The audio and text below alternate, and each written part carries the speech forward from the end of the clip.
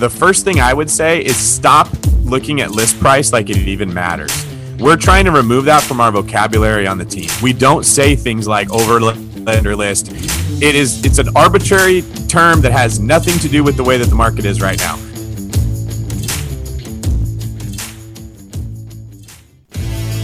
So the question is this: how do most agents find the secrets to succeed in today's competitive real estate market, especially when the top agents are keeping those secrets to themselves?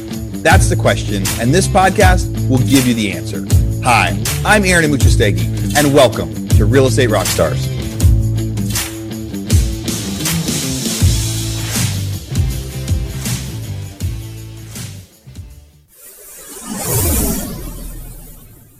Real Estate Rockstars, welcome back. Hey, listeners, you guys are in for a treat today. Today, we are doing a super special State of the Market where I have 5 of the heaviest hitters that we've ever interviewed on the show on here, talking about real estate and what's happening. I'm getting messages and calls and emails daily from people saying, how do I get my offers accepted? How do I survive in this market? Is it as crazy for me? Really, because so many of the people that we interview on the show are like, hey, I'm killing it and I'm crushing it.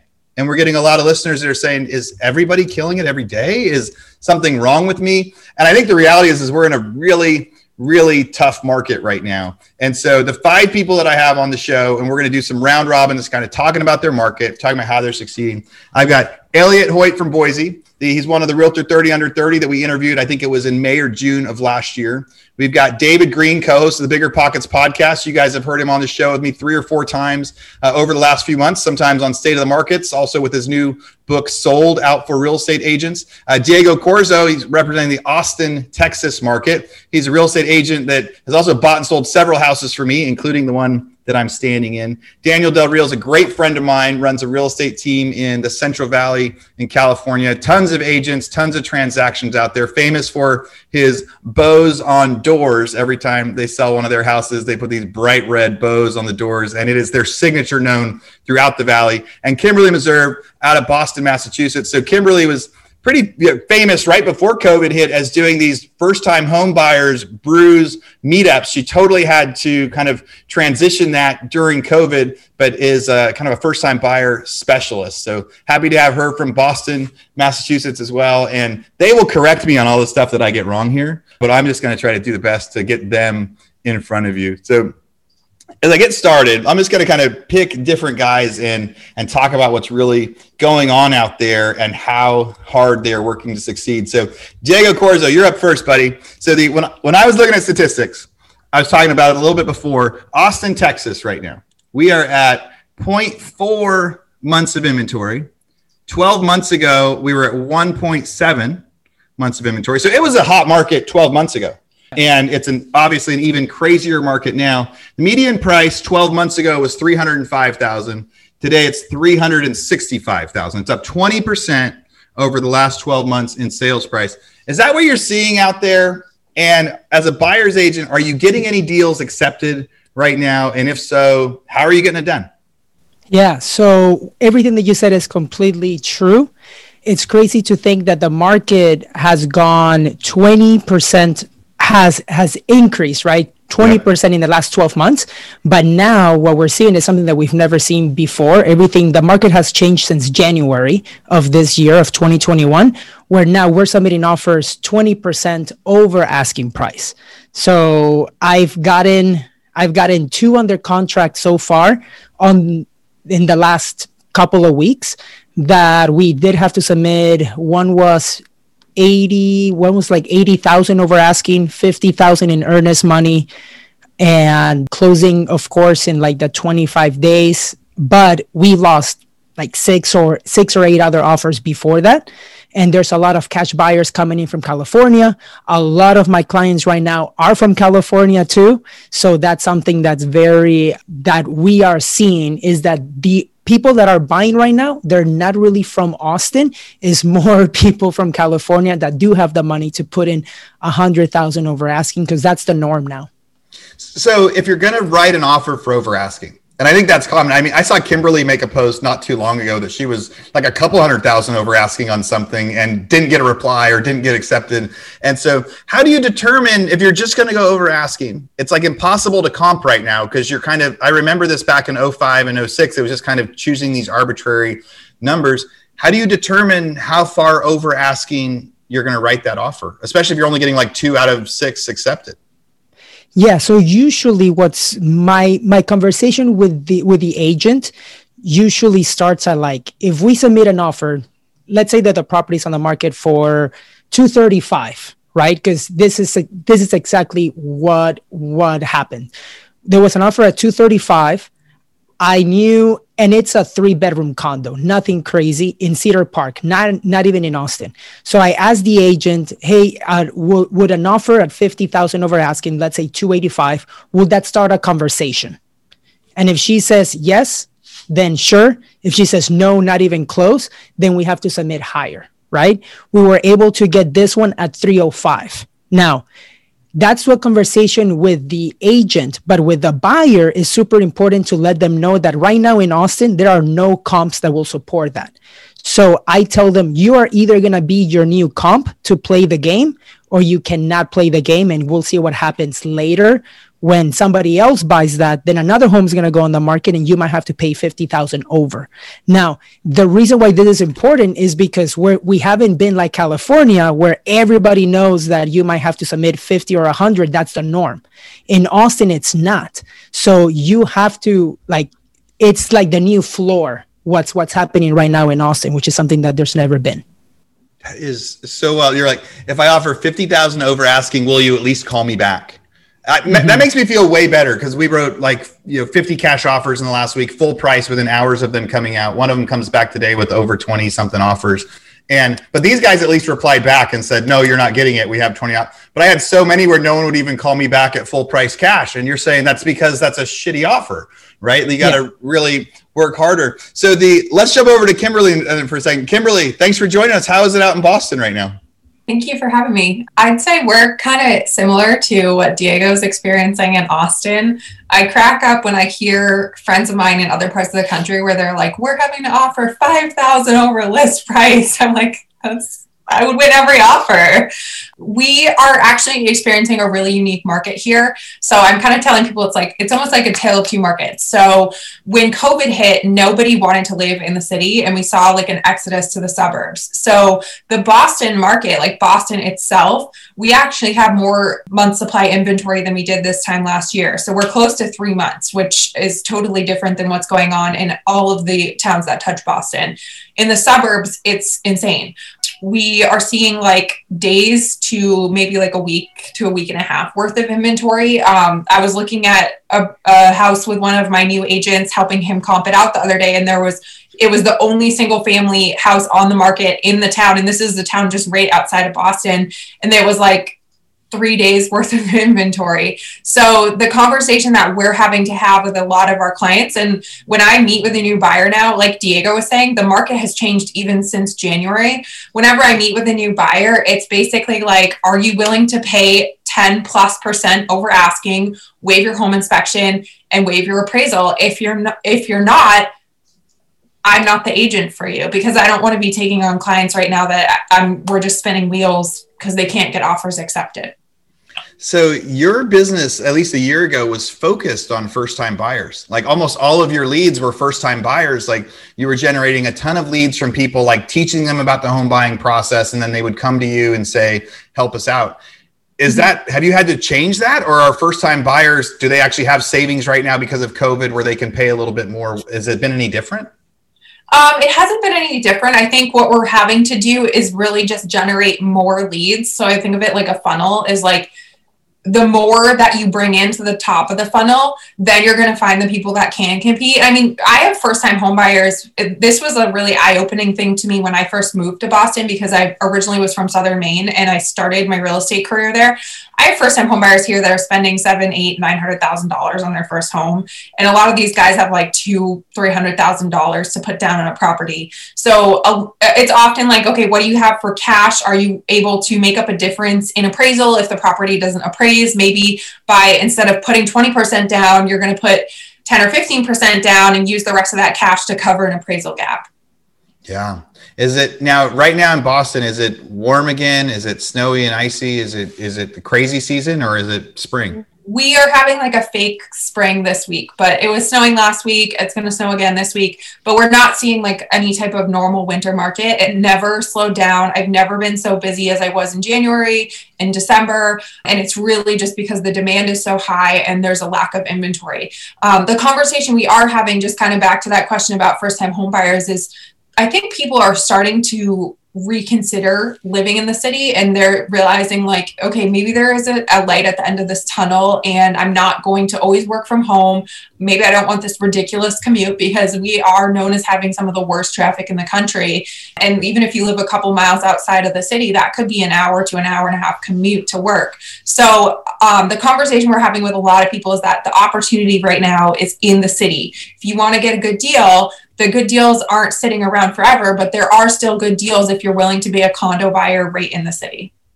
You know, so that when I looked at the stats, it said that Boston went from 2 months of inventory to 1 month of inventory. Like 12 months ago it was at 2, today it's at 1.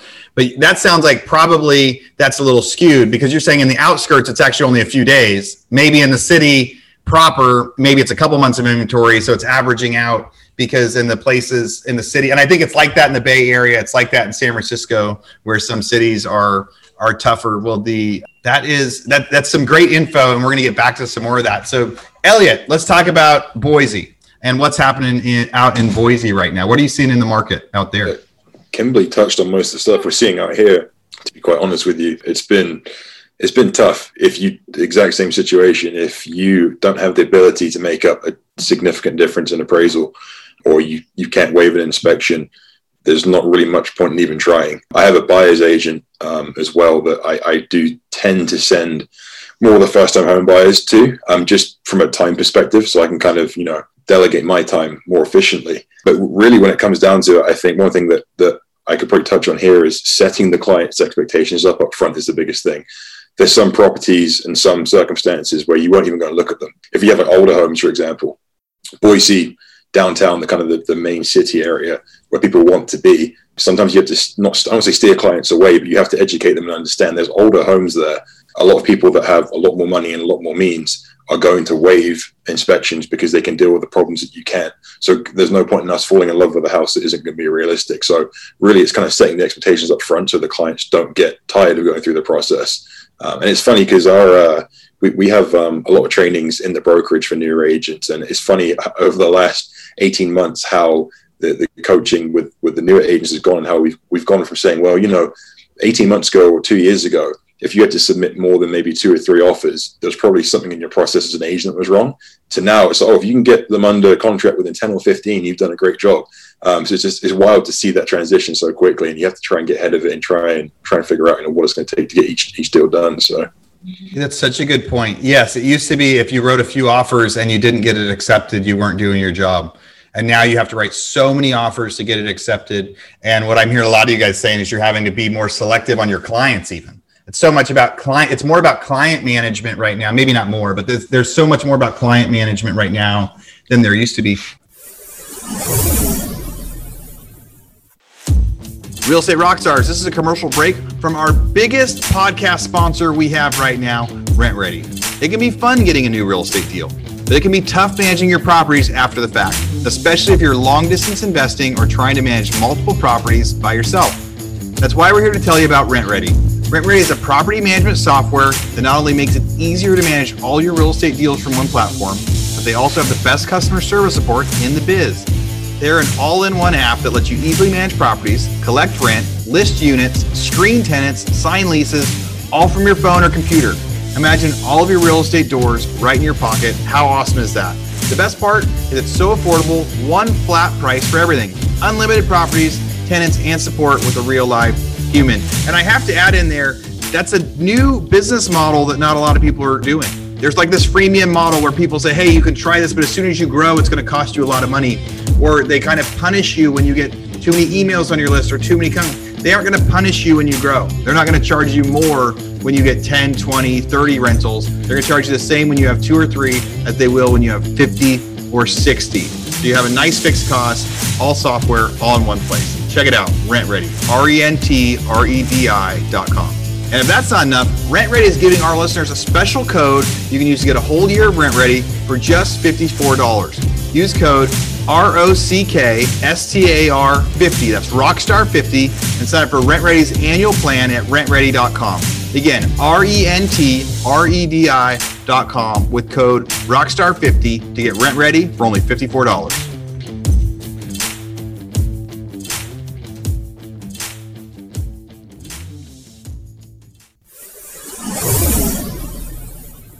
So when I interviewed you last, Elliot, I think you just had an assistant in the office. I don't think you had other agents. And then from watching you on Instagram, not only do you buy all the coolest cars and all the most fun things, but which is a whole nother story. Elliot and I share a lot of personal things that we like in life. But now you have a couple other agents that are working for you too. You have a buyer's agent and an extra listing agent. Yeah, it's funny how I remember we had that conversation. I think that at the kind of the midpoint or beginning of last year, how I was talking about growing a team, and that was kind of the new focus. So there's myself and Shalise, who's my operations manager at TC, kind of evolved from being just an assistant to that.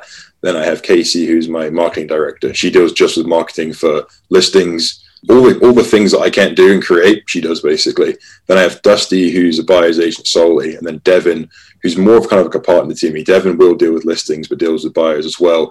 Devin was actually licensed in California, and he's coming up from Hermosa Beach, and he's brought a pretty big funnel of clients, which has been great for us because these are the kind of buyers that you want to work with who have an abundance, but significant means. Instead of trying to fight against the people coming in, there's been a huge influx of Californians and Seattle, those kind of areas. Instead of fighting against that with locals, I've kind of branched out to be able to, let's tap into that funnel and have those buyers and try and make them our own, help those guys. And then I have Dusty helping with the locals a little bit more. So I've kind of split my time to do both, basically. So yeah, there's 5 of us right now, and it's worked out pretty good to this point. Yeah, growing a team during a time when the inventory is down so tight, hopefully we get some time to chat about that too.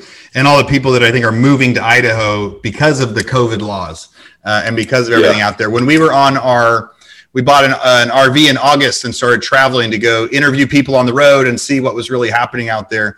And when we got to Idaho, that was the first place we got to where arcades were open. And restaurants were. I remember my kids just going like, "Dad, can I go to an arcade? Like, can I actually touch an arcade video game again?" And we met a bunch of people there that were like, "No, we're moving here because we can go do soccer tournaments again, and we're moving here because we can do that." So I'm sure there's a lot of extra shifts that are happening. Let's jump over to David Greene for a sec. So David is the co-host of my second favorite podcast in the whole world, but only because I am biased. I get him on our show as often as we can. And he's also a great friend of mine. Dave, are you going to be at the GoBundance event next week, David? Yep, scheduled to be there. Awesome. So I will see you in Squaw Valley in less than a week. It'll be fun to go hang out. So right now you're in Cabo. You're there with your team, right? You flew your whole team out there for kind of a team retreat. But I saw on your Instagram you guys were closing deals by the pool yesterday, writing offers while you were sitting poolside. That's exactly right. We hit our goal for 2020. So I told everybody, I asked they wanted as a reward if we hit our goal, and they all set a trip to Hawaii, and Hawaii ended up not working out because of restrictions and the travel stuff that made it tough. So we ended up coming to Cabo instead, and they knew the deal is our clients come first. So we still got to work when we're here, but everyone's been saying, I like working from the pool in Cabo more than the office in Brentwood. Yeah. Cabo is a lot more open than Brentwood. So the market you focus on, so I think of you as like East Bay, but is that right? And what county is it? I started East Bay, which would have been like Contra Costa County and Alameda County. I'm now in San Francisco, the South Bay, like Silicon Valley, San Jose area, the peninsula going into San Francisco. Some in the North Bay, which would be like the like Napa area, Marin County, and then a lot in Sacramento. Kyle kind of covers the Sacramento side. So the whole team right now has about 50 houses in contract. I'd say Kyle probably has 10 of those in the Sacramento area. And we're at an evolution now where each of those head agents on my team, I'm building teams underneath them to support them. And that's how they're able to be in Cabo while the rest of the people are still in California doing the work. So tell us about the market in Sacramento and how is there so right now it said Santa Clara home values have gone up Santa Clara County home prices have gone up 14.4%. But the median price for a single family home in San Francisco is down 6% month over month. So, Yeah. so the home values inside the city of Sacramento or San Francisco went down 6.9% since last month, which is kind of like what Kimberly's talking about. Like in the city of Boston, there's some exodus. In the city of San Francisco, there's an exodus, but the Bay around there, I've heard of a lot of people moving to Sacramento from the Bay because of affordability. Is Kyle seeing that, or is it mostly local people that he's working with over there? I think there's some of both. You get some Bay Area people moving to Sacramento. You get some people that say, I'm only approved to buy a house at 450. So that's the options. Where can I buy? And I say, well, there's still a lot of good opportunity in the Sacramento area. Kimberly was dead on. When you're an agent in a market like this, what you have to understand is there's always an opportunity somewhere. Even in 2010, when it was a terrible market, you had an opportunity with REO, with short sales. What we see, the reason San Francisco is doing worse is that the whole city's shut down. There's no reason to live in San Francisco in a tiny little closet if there's nowhere to go. The South Bay's opened up more, so people are moving there. Sacramento is pretty opened up, and you can get a lot of house. So kind of understanding what economic and political decisions are being made that affect the quality of life in different areas helps you advise your agents when they have, or your clients when they have these questions. What should I do? We see a huge rush of people that are trying to sell condos and get into houses right now. That's a really big pattern that we're looking at in the Bay Area. Yeah, where do you think the biggest opportunity is in the Bay Area or in Northern California for buyers? Like where are they going to get their, are there places to get better deals or strategies that they need to follow? Yeah, you want to kind of look for the areas that most people would naturally not think about. So there's a city called Concord in the East Bay. That's about 10 minutes from Walnut Creek, which is a really nice area. Concord has kind of been hit and miss historically. There's some good spots, there's some bad. As you people that can't afford Walnut Creek anymore are getting pushed into Concord, they're bringing up the quality of that city. So that's one I like to push people to. Martinez right next to it, same thing. Vallejo, there's a lot of opportunity for house hackers. There's a ton of properties in Vallejo that you can live in one side and rent out the rest of it. And there's some gentrification going on there. So it's really something where you have to have a personality as an agent that can guide your client. Like, here are your options based on what you're saying. Here's what we should do. And we can still get you a house if we go after it this way. When you don't do that and the client just goes on Zillow and looks at the house that just got listed a day ago, that's in the hottest market ever with the great pictures, they think they have to go get it at list price. And that to me is what's separating the agents who are doing well from the ones that are not. We're not letting our clients tell us what they want. I mean, ultimately we're going to do what they say, but we're advising them and educating them. Here's why that's a bad idea. Here's what would work. And then we use data to sort of prove that. Yeah, makes a ton of sense. Jumping over to Daniel Del Real. So Daniel, I think you first met my brother bidding at auction years ago. It's like 2010, 2011. And since then, you and I have gotten to become great friends and got to travel all over the world together. But you have a big real estate team out there. And like I mentioned at the beginning, you are famous for your bows on doors as one of those things you do. How many agents do you have in your office, and how many transactions have you guys done in the last couple months? Well, I don't think it's as big as it can be, but we have 9 agents now. Our goal is to do 420 sides this year. We did 315 last year. So we do move a lot of inventory. And I think going back to like when I met your brother at the courthouse steps, part of being able to successfully buy property at the courthouse steps is it's not knowing where the market has been, but where the market is moving.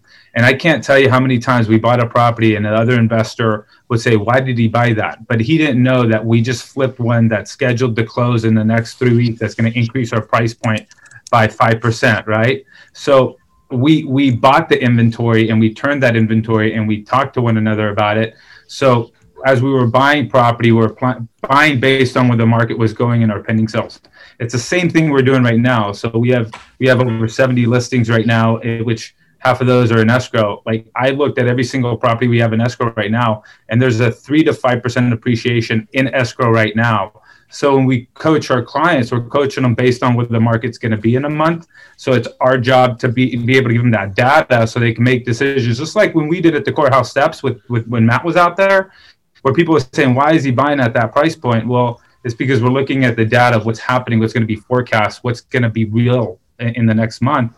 And then we just show them that. We don't tell them what they want to hear. We tell them what they need to hear. And just like Kimberly said, you have to categorize your clients on the ones that are willing to accept what the market is demanding from them right now, and the ones that are not willing to take that. And there is a lot of investors in the courthouse steps that sat around for months and months and didn't buy anything. just because they didn't get it, or people that went away. But yet 2009 all the way to 2015, if you stuck around and you forecasted correctly, you were constantly buying property. And every property you bought, you always thought you overpaid for it, but you didn't, because you made money on it because you knew how to forecast. So it's just knowing your numbers. In the Valley, you're seeing prices increase just like you guys are seeing everywhere else in the world. Sacramento County saw 14% increase. We saw 20% increase in our county. 5% of that happened in December. I hosted a group of guys at my cabin, GoBundance guys, and we were talking about the increase that was happening in escrow. And sure enough, like we predicted, it was going to be 5%, and sure it was 5% in a month, right? So being able to know those numbers is going to help you kind of guide your clients to where the market is moving now, where it's at, right? But inventory is low there. Inventory is low here like it is low everywhere else, you know? So everybody's having that same struggle. It's just a matter of you being able to articulate that enough to be able to forecast where the market is going and educate your client. You know, everybody's getting a big discount when it comes down to the interest rates. From last year being, you know, at 4.25% to 2.75, that's a 15% price point difference for somebody. Somebody's buying a house for $400,000, you could buy at $460,000, right? Then you got wages, right? Yeah, we keep focusing on the service industry being affected, but the wages haven't been affected in the private sector and the public sector. Those wages are still going up. Now, if you really think about somebody being qualified, they're not going up 100% of what their wage is. It's 45%. So if you take wage increases and then at the same time you take the cost of the dollar to borrow it, then homes are actually more affordable today at the price points they are today than they were at the beginning of last year. But you got to know those numbers to be able to educate your clients, so that way they're making a decision based on your information and your knowledge on the market. And you really got to know that in the micro and the macro level. Dude, that is really brilliant. I love what you said about know where the market is going instead of where it is. Like I asked Diego, like, how do you know how much to offer? We got really lucky. We bought a flip a couple months ago and we thought we were going to sell it for 155, and it was really, really tight, but we knew the market was tight. And at that time we knew we had one in escrow at 10 grand over asking at 155. So when we bought it, people were like, hey, you overpaid. We're listing it this week for 185. Because there's been that many crazy sales. Really, these markets make flippers look brilliant. Even like we can make a bad mistake and overpay, and it fixes a lot of issues. I don't think it's always going to stay that way. But for agents listening, Daniel's presentation there of saying, hey, in actuality, if you're making $60,000 a year right now, you can afford a house that's 15% more expensive than you could 12 months ago. And on those median prices that I was talking about, we had a 19% increase in Austin. In Boise, it was 16%. Boston, it was 11%. Santa Clara County, Bay Area, 12%. You're right. Their buying power is 15% higher. Prices have gone up 12%. So you're saying, look, if you were going to spend $2,500 a month last year, you're going to spend $2,500 a month this year for the same house. That has to help bring buyers off the fence. So for people out there listening that are having a tough time getting their buyers to come up and pay that extra amount, that seems like a great sales point. So I'm going to do a couple questions as a fire round and then just kind of open it up in discussion. So one of the questions is, if you guys know it, what is your current percentage over list price stuff is selling for? Like, is there an average? Is it selling for 5% over list, 20% over list? And just anywhere that you're experiencing is okay. And then also on the same question, when it's your turn, what's the number one trick or strategy you're using right now to get your offers accepted? Kimberly, let's go to you first. Single families outside of the city, average of 10% over asking. Condos is different. I have a couple condos in Boston proper, either under agreement for full list or slightly below. So it's just totally two different markets. And then in the single family market, you know, if you're not waiving inspection right now, you're not even getting in the conversation. So you had mentioned at the beginning, Aaron, a post I had made on Facebook. I had some clients that put an offer in on a single family just outside of Boston a couple weeks ago, and they offered $126,000 over list price. This is like a $600,000 house. So this isn't like in the millions. And they waived inspection. They couldn't completely waive appraisal because they didn't have enough cash, but they just said it has to appraise at this price and they'll make up any difference. And then if it's anything below that, they'll pay, I think it was like $50,000 over whatever it appraises at. So we have to get like kind of creative with the people that don't have the cash. But it ended up that there was 28 offers, 9 of which completely waived inspection. They didn't talk to anybody that didn't even waive inspection, and my clients didn't get the property. Wow. So that's like a 25% over asking. So you're saying you got to offer, or 20, doing my math at least close there on the fly. So you got to go over asking strong, waive whatever contingencies you can. I like that. Elliot, how about you? What do you think? Pretty similar for the most part. It's somewhat anecdotal, but the last probably 3 since last week were at least 10% over asking. We were fortunate enough between 2 of us to get 5 buyers under contract in a week last week, which is really tough right now.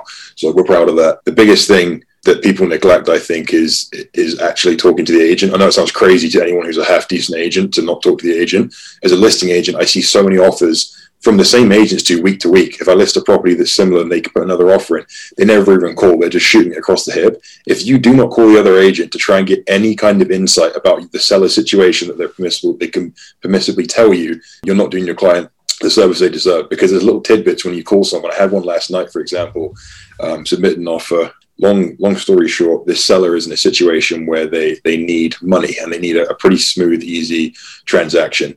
My buyer was cash, and they do have 2 offers on the table that were above asking. We basically offered a very high non-refundable earnest money to be immediately released to the seller, and gave the seller a 14-day rent back. Now, obviously, we did waive the inspection contingency because we felt good from that part. But the key there was I spoke to the agent, had a good conversation. He explained the situation the seller had, and we had to figure out a way, okay, how can we get creative? How can we give this man some money up front now to beat other offers out? And that's really it. And the other one too, I'm not sure how it is for everyone else. Rent backs are pretty standard right now, because people that are selling, below a certain price point, even if you have equity, they need a place to go. So if you can find, your own buyer situation where they know how long they can rent their current place or they can sell their current place for, if you can offer rent back to a seller, that relieves a lot of stress for them. So that's one thing I've been seeing too. Rent back, higher earnest money, making things non-refundable. You have to risk it to get the biscuit sometimes. You have to find out your client's threshold for risk, but you're going to have to risk something in this market. Yeah. What a great example. So you found out from them what the need was. Going high non-refundable is one thing I've heard a lot of people saying. Releasing it to the seller today, so they're actually getting to hold that. That definitely makes it more real, right? Because I think a lot of sellers are like, okay, they know after the inspection or whatever, if they cancel, I'm going to get that. But when it's held in escrow, it does feel different than a $50,000 transferred to my checking account today. I had not heard of anybody doing that in the transactions. Diego, how about you? What I have done has been asking the agent or the owner. So there was a for sale by owner that we submitted an offer. We didn't get it, unfortunately. I think we missed it by like $5,000. But at the end of the day, we submitted an offer waiving appraisal because of the fact that I asked the seller if she had the previous inspection. And I was trying to build as much rapport as possible. And that is super important now. So she sent us the inspection report from a year ago or something. And that allowed my client to feel comfortable to submit an offer waiving inspections, right? So maybe they may not be online, like on the MLS or something, but by building rapport and asking the right questions, that can be something that might be able to help a buyer be able to submit an offer, especially without inspections and all of that stuff. Other than that, everything else that everybody has said, really, really good ideas from that perspective. Yeah. So back to the same thing of making sure you call the agent, making sure you have the conversation. I'm failing as that. Remember, I'm an investor. I'm not an agent. So I'm thinking cash used to be king. It used to be I write my offer and it's there. And you guys are saying if my agents aren't calling and asking them exactly what we need and where we need to go, I should not even sign those offers if we're not going to be able to make those phone calls. So David Green, so have you sold 1 million copies of your book yet this year? No, I haven't sold 1 million. It's been out for like a month, but it was the biggest release BiggerPockets has had. And from what I've been hearing, the agents that read it have been very, very happy with it. So that's what matters the most to me. Man, I was super excited with how many issues of our BiggerPockets book BiggerPockets was able to sell in the first quarter, and knowing that you crushed me in your first month and what we've done in the last 6 months is not surprising, but you continue. Every time I send you an exciting thing of check out how many books we sold, you send me back how many you sold like last week. And then I'm telling you, mine was the last 6 months, bro. You weren't supposed to show me your last week numbers.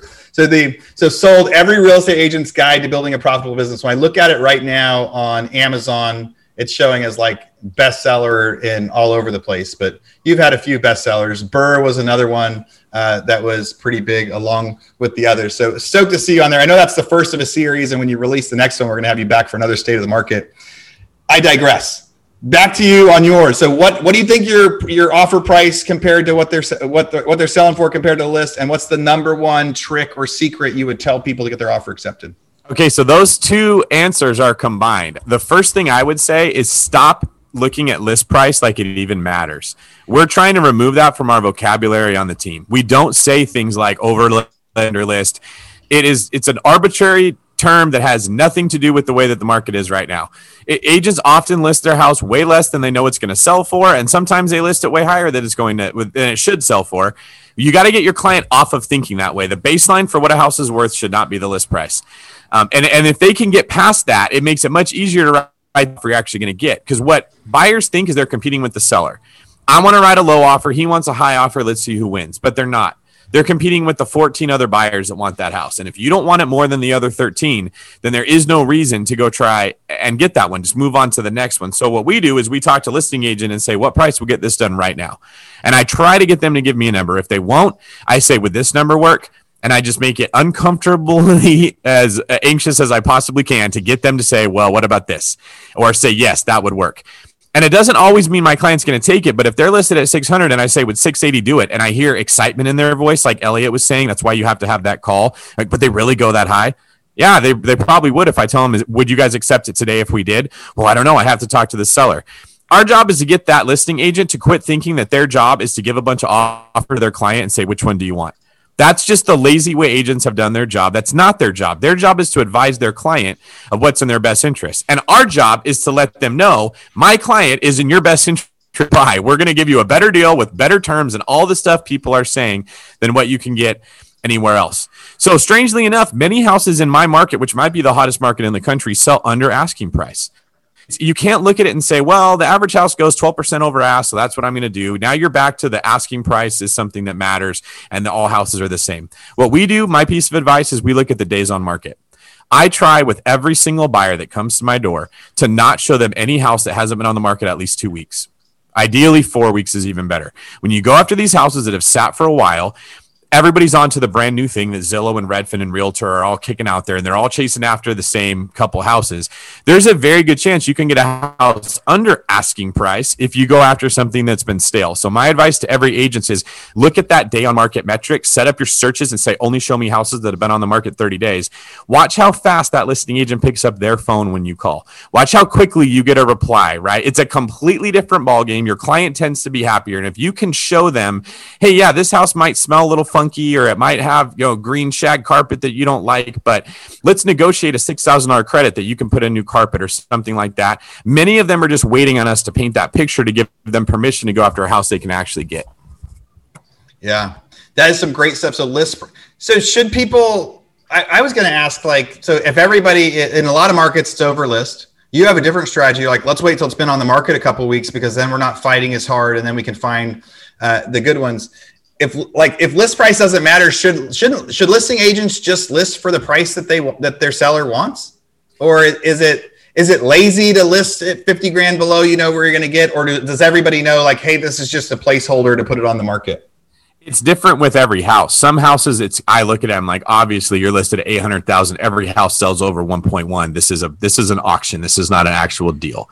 I think a lot of the time the agents do that to try to double end it, because people will call them and say, is this really only 800? And then they'll try to work something out where they can do both sides. And other times it's a greedy seller that wanted an unrealistic price, and the agent didn't have enough back to talk them out of it, or thought they'd lose the deal. So they just agreed with the seller and listed way too high. Those tend to sit there for a really long time, and those are the ones you can go after. I guess to sum up what I'm trying to say is you can't look at the market like you use the same approach every time. Every single house is a different puzzle that you're trying to put together. If your method is to shotgun a bunch of offers to people's inboxes and never call, like Elliot said, you don't even deserve to get a house. You've got to call that listing agent. You've got to ask them what their client wants, what they care about the most, and then try to use what they gave you to put the puzzle together in a way that will work for both sides. I feel like you guys are ripping on my shotgun offer approach here, and I'm totally going to have to change everything I'm doing with my strategy right now. Mr. Del Real, what about you? So the price, what's our sales price compared to list price? Does list price matter? And your number one trick to get your offer accepted right now? First thing, man, I want to know, does David breathe when he talks? I wonder if he has gills. David is a pro, oh, man. All right. He's so much passion about real estate. Like Aquaman or something? And then I also want to know how many dogs Kimberly has, because I saw 2 cute ones run behind you. If you don't follow, oh look, there they are. Hi, buddy. If you don't follow Kimberly on Instagram, you need to, because it is mostly all of her dogs and all of her crazy trips. So she's doing real estate and then going on snowboard trips, and then real estate and then going somewhere else cool out there. But That's awesome. The 2 dogs, that's awesome. Cool, man. Well, I can't get myself off of Clubhouse. I've been kind of stuck on that the last couple of months, so I gotta figure that out so that way I could start taking more trips. Hey, for me, we're doing 5% over our market. That's what it is. That's what we have in escrow now. So we're projecting that we're going 5% over. Echo what David said is negotiations. You got to ask, right? And then you got to ask and shut your mouth, right? Because sometimes agents tend to talk themselves in and out of deals. So you say, hey, when I get a call from somebody, what Elliot says is correct. Like 80% of the agents don't even call you, right? You're like an agent that's moving a ton of inventory. They don't call. But the agent that calls, if they were to say, hey, Daniel, what's your highest offer? And they shut their mouth, I will most likely tell them, right? Mm-hmm. But they don't. They're like trying to beat around the bush. And sometimes I think it's kind of funny of like, man, just ask me. Come on, just ask me. I'll tell you, It's like a first date. Because like David said, our job is to get our client the most we can for it, right? So that's something that number one, you can't overlook that. Yeah, of course, no contingencies when it comes down to appraisal, making up appraisal differences, reducing your inspection periods or eliminating them. One of the things something around what Elliot said, right now in California, we're seeing a lot of increased deposits, but we got the liquidated damage clause, right? So it's like, what's it matter? But one thing to get around it, food for thought, and I had a conversation with our attorney yesterday about it, is there's a lease option to purchase, right? You could do, hey, I'm going to do a lease option for 30 days. That's non-refundable. You release it. Say it's a $20,000 option to purchase in the next 30 days. You're releasing it, not part of the liquidated damages clause, right? So, I mean, you got to check in your own state whether you can do that or not. But I know that's happening a lot in the East Bay. There's a couple agents that I've heard that are utilizing that strategy pretty good, that are moving a lot of property. But a lease option is a good way around it because, a purchase option, because if you don't close in 30 days, I mean, you're releasing that money anyway. So those are the thing. And just echoing back what everybody else said, but we're at 5% here. And just ask the question and shut your mouth. I like that. Ask your question and because that is we talk ourselves out of stuff all the time. When you keep going, it's like, like nobody likes the awkward silence. So they say, how much does it need to be? But then if you don't speak in another second, they're like, or what can you tell me? Or what else do you want? You see that in scripting too. Like I hear agents all the time and they're on the phone and they're talking themselves in and out of the deal. I'm like, dude, you got to shut up. Like let them answer, right? So you're like, ask for the appointment. Hey, oh, great. Does Tuesday 10 o'clock work for you? Shut your mouth, right? Let them answer because or else they'll just bulldoze through a conversation and they miss a closing. They miss an opportunity to close, right? So it's the same thing when you're talking to a listing agent. Yeah. What good stuff. And I'm going to see you next week in Tahoe. It's pretty cool. I get to get on stage next week. My first GoBundance event was 5 years ago. I had just put my businesses back together, and Daniel Del Real and Aaron get to interview me on stage this year to talk about what the last 5 years has been like and see what stuff we might be able to share. So fun way to see the world turn around like that. The favorite part about running the podcast is I get to have awesome conversations with people like the 5 of you. I was more excited about running today's interview than I've been in a long time because all of you guys I talk to kind of all the time. Right after I had the little chats on social media, I feel like I've become friends with all of you. Some of you guys I've known for a while. Some of you I got to meet this last year. and I get to follow all of your journeys out there. So people that are listening, you want to go back and find the other podcast interviews that I've done with all these guys, right? As we go through, and go find them on social media and everything else. And I'll do a last quick question. We've kind of gone longer than I thought, but we'll be under an hour for this podcast, but there's so much gold on here. I want to, we'll do one last kind of prediction from everybody. And then after your prediction, I want to make sure people know how they can go find more of you. Instagram has been my go-to, but like Daniel said, he's big on Clubhouse right now. So we'll go to Kimberly first. So Kimberly, we interviewed you last year as one of the 30 under 30. You're focused on your buyers workshops. What is your big prediction? Do you have any predictions for what is the rest of 2021 going to be like? And how can people find you if they want to see more of what you're doing or have any questions? The rest of 2021. Oh, I wish I had a crystal ball.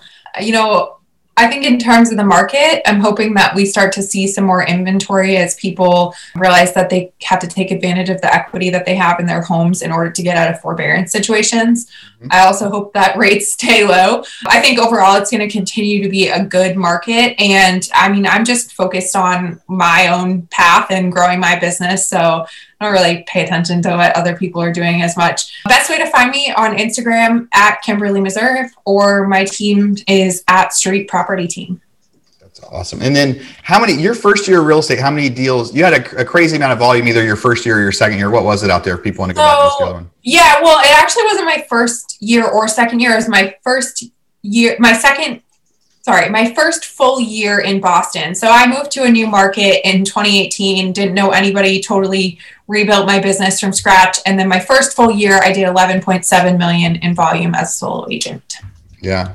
Awesome. So great strategies and stuff that we went over in that one. Elliot Hoyt. Elliot used to play college football at Boise State. Broke my heart a couple times as a big Oregon Ducks fan out there, but I can still forgive him, and we get to have fun chatting about all sorts of stuff. We got to interview Elliot last year, and like he said earlier, he's already made his team way bigger. Elliot, predictions for 2021, and how can people find you? I can't make many predictions for the nation. I can only redo kind of in my market, like Kimberly said, I kind of focus more on the micro view there. For Idaho, at least, it's not going to be going down anytime soon by the looks of things. Our supply is minimal and our demand is growing by the day, by the hour, probably actually. So as long as interest rates stay low, I think things are going to keep going in the upward trend. As far as competition and prices, don't see much change at all. And it seems like across the country, actually, it's going to be pretty similar. And if you want to find me, best place is Instagram. And it's Elliot_Hoyt. I post some pretty interesting stuff, real estate related, and a lot of it's fast cars and me just acting like a clown. So if you enjoy laughing at someone, that's a good one too. So yeah, Instagram is the place for me. Elliot has more pairs of Michael Jordans than anybody else. I've got 2 or 3 super old pair, but every pair that I have, Elliot's got like 4 of them in his closet, and a bunch of fun, cool cars and things like that to look for. So definitely go follow Elliot, and I'm going to have all you guys on the show again sometime soon for us to talk some more. But Diego, you're next. What's your crystal ball, buddy, and how can people find you? Yeah, I just like everybody, I don't have a crystal ball, but here in Austin, because the Austin market is the one that I know, I still feel like we would be having that 20%, maybe like 20% people submitting offers over and over again. I feel like we're going to hit that new floor. And I don't know if that's going to stop anytime soon, just because of the demand of so many people moving to Austin from California, from New York. And we haven't even hit like that spring break time yet when people come here to go see homes, the summer market. So we're still going to be increasing a lot. The one thing that I would say is the new build market is one thing that not many people, like, we haven't talked about it here. But for example, I have 29 homes under contract right now, and I think that 25 are on the new build side and the rest are resale. So it's sort of like that is what people can use as their unfair advantage. But now we're even seeing a lot of demand on that, with 300 people on waiting list, going over bids now and all of that. So it's just to answer your question, is we are still going to be seeing, at least in Austin, a lot of demand, just based on Elon Musk even saying a couple of weeks ago that Austin is going to be the next boom city for the next 50 years or something like that. So definitely something to consider there. Yeah, I put my money wherever Elon puts his money. I'm a bit of a super fan. Diego, how do people find you if they want to talk to you? People can find me at Real Diego Corzo on Instagram. All right. The Mr. Green.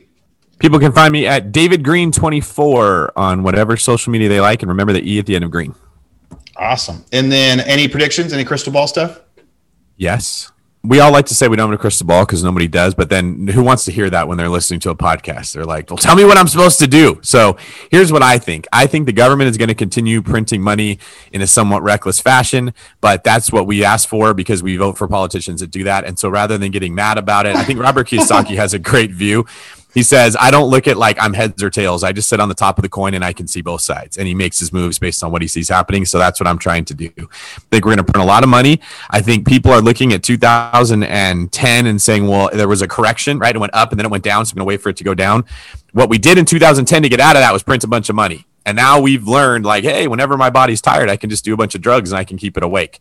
And I kind of think that that's what we're going to be doing. So I'm anticipating inflation. I don't know that, but I think that not taking action and waiting for the market to go down might be riskier than paying over listing price and having your ego take a little bit of a blow. And then a year or two later, you look like you're super smart because the house has gone up so much.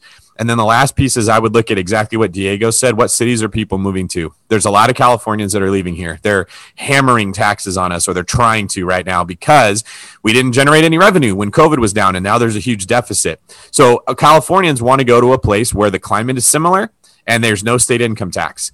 So I'm looking at Texas. I'm looking at Tennessee. I'm seeing Florida, right? All these sunny states that have no state income tax.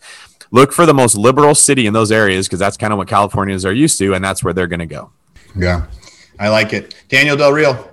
Well, remember, whatever the report for inflation is way different what actual inflation is. One thing I know for sure is that what was reported in the last 10 years compared to what my tenants pay for rent, where they were paying $1,100 a month for rent on a 3-2, now are paying $1,700, and you tell me there's no inflation, get the hell out of here. Yeah. They're printing money. The same thing's going to happen in the next 10 years.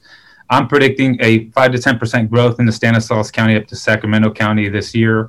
That is going to happen. I'm expecting the people like Diego, like Green, like Elliot, like Kimberly, the people that are engaged are going to get rewarded, right? You constantly need to be engaged. You're going to see a growth of teams because teams are engaged in 2021. But the market's going to stay strong. They're going to keep printing money, and it's just going to continue to move forward. So I think there's going to be an increase of sales for sure, but there's not going to be an increase in inventory. So the agents that stay engaged and connected, you're going to see 29 in escrow, like Diego, by the way, brother, that is amazing. Or like Green, he has like $1 million in escrow. The teams and the people that stay engaged are going to be rewarded. You're not going to see inventory increase because it's going to be gobbled up by the demand. But if you're engaged, you're going to be part of that. Yeah, what a crazy time I'm in escrow on a bunch of new builds too. We've been trying to buy everything. We finally got to one before the builders released any of their houses. So there's 6 builders in a neighborhood, and the listing agent told us he was about to release them. And we made full price offers on all of them. So we're in escrow on a whole community of new builds. It's just to hold them all as rentals. And really, it's making me want to become a builder again. And I hate being a builder. I was a builder back in 05, 06, 07, and the world crashed, and flipping houses became so much easier than building. And if a guy like me is thinking about building houses again, that really means we're down on inventory, and it is tough to get inventory. Well, like I said at the beginning, the listeners, I'm sure all of you guys had an awesome time listening to us. I learned a ton today. These guys helped me a ton in my strategy. The best part about getting to do interviews is to interview guys like these, and everybody on here are some of the favorite podcast interviews that we've ever had on the show. So remember, go back and listen to their other ones. Go follow everybody on the social of their choosing. Let's keep the conversation going. And if you guys have any questions, any things that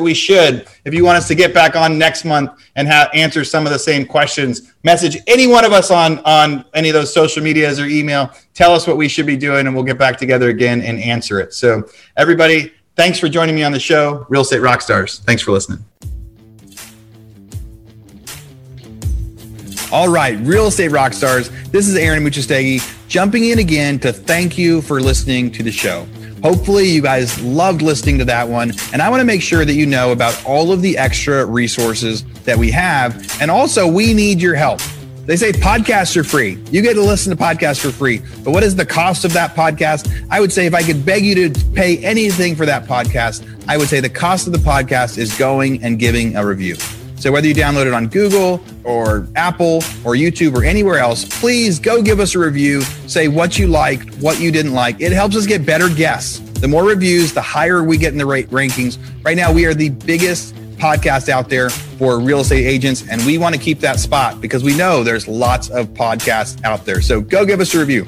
Also, be sure to go to hibandigital.com. If you liked any of the resources that those real estate agents talked about, we've got a huge video vault of those resources for free.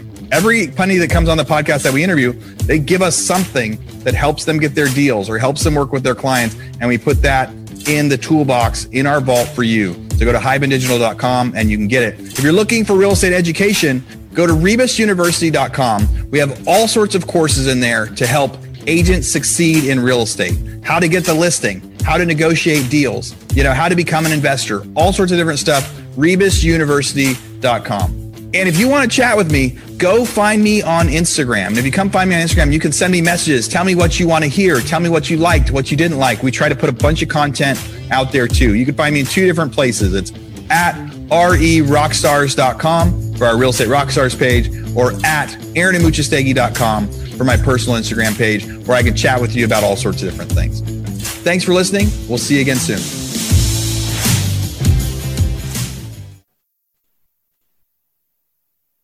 This podcast is a part of the C-Suite Radio Network. For more top business podcasts, visit c-suiteradio.com.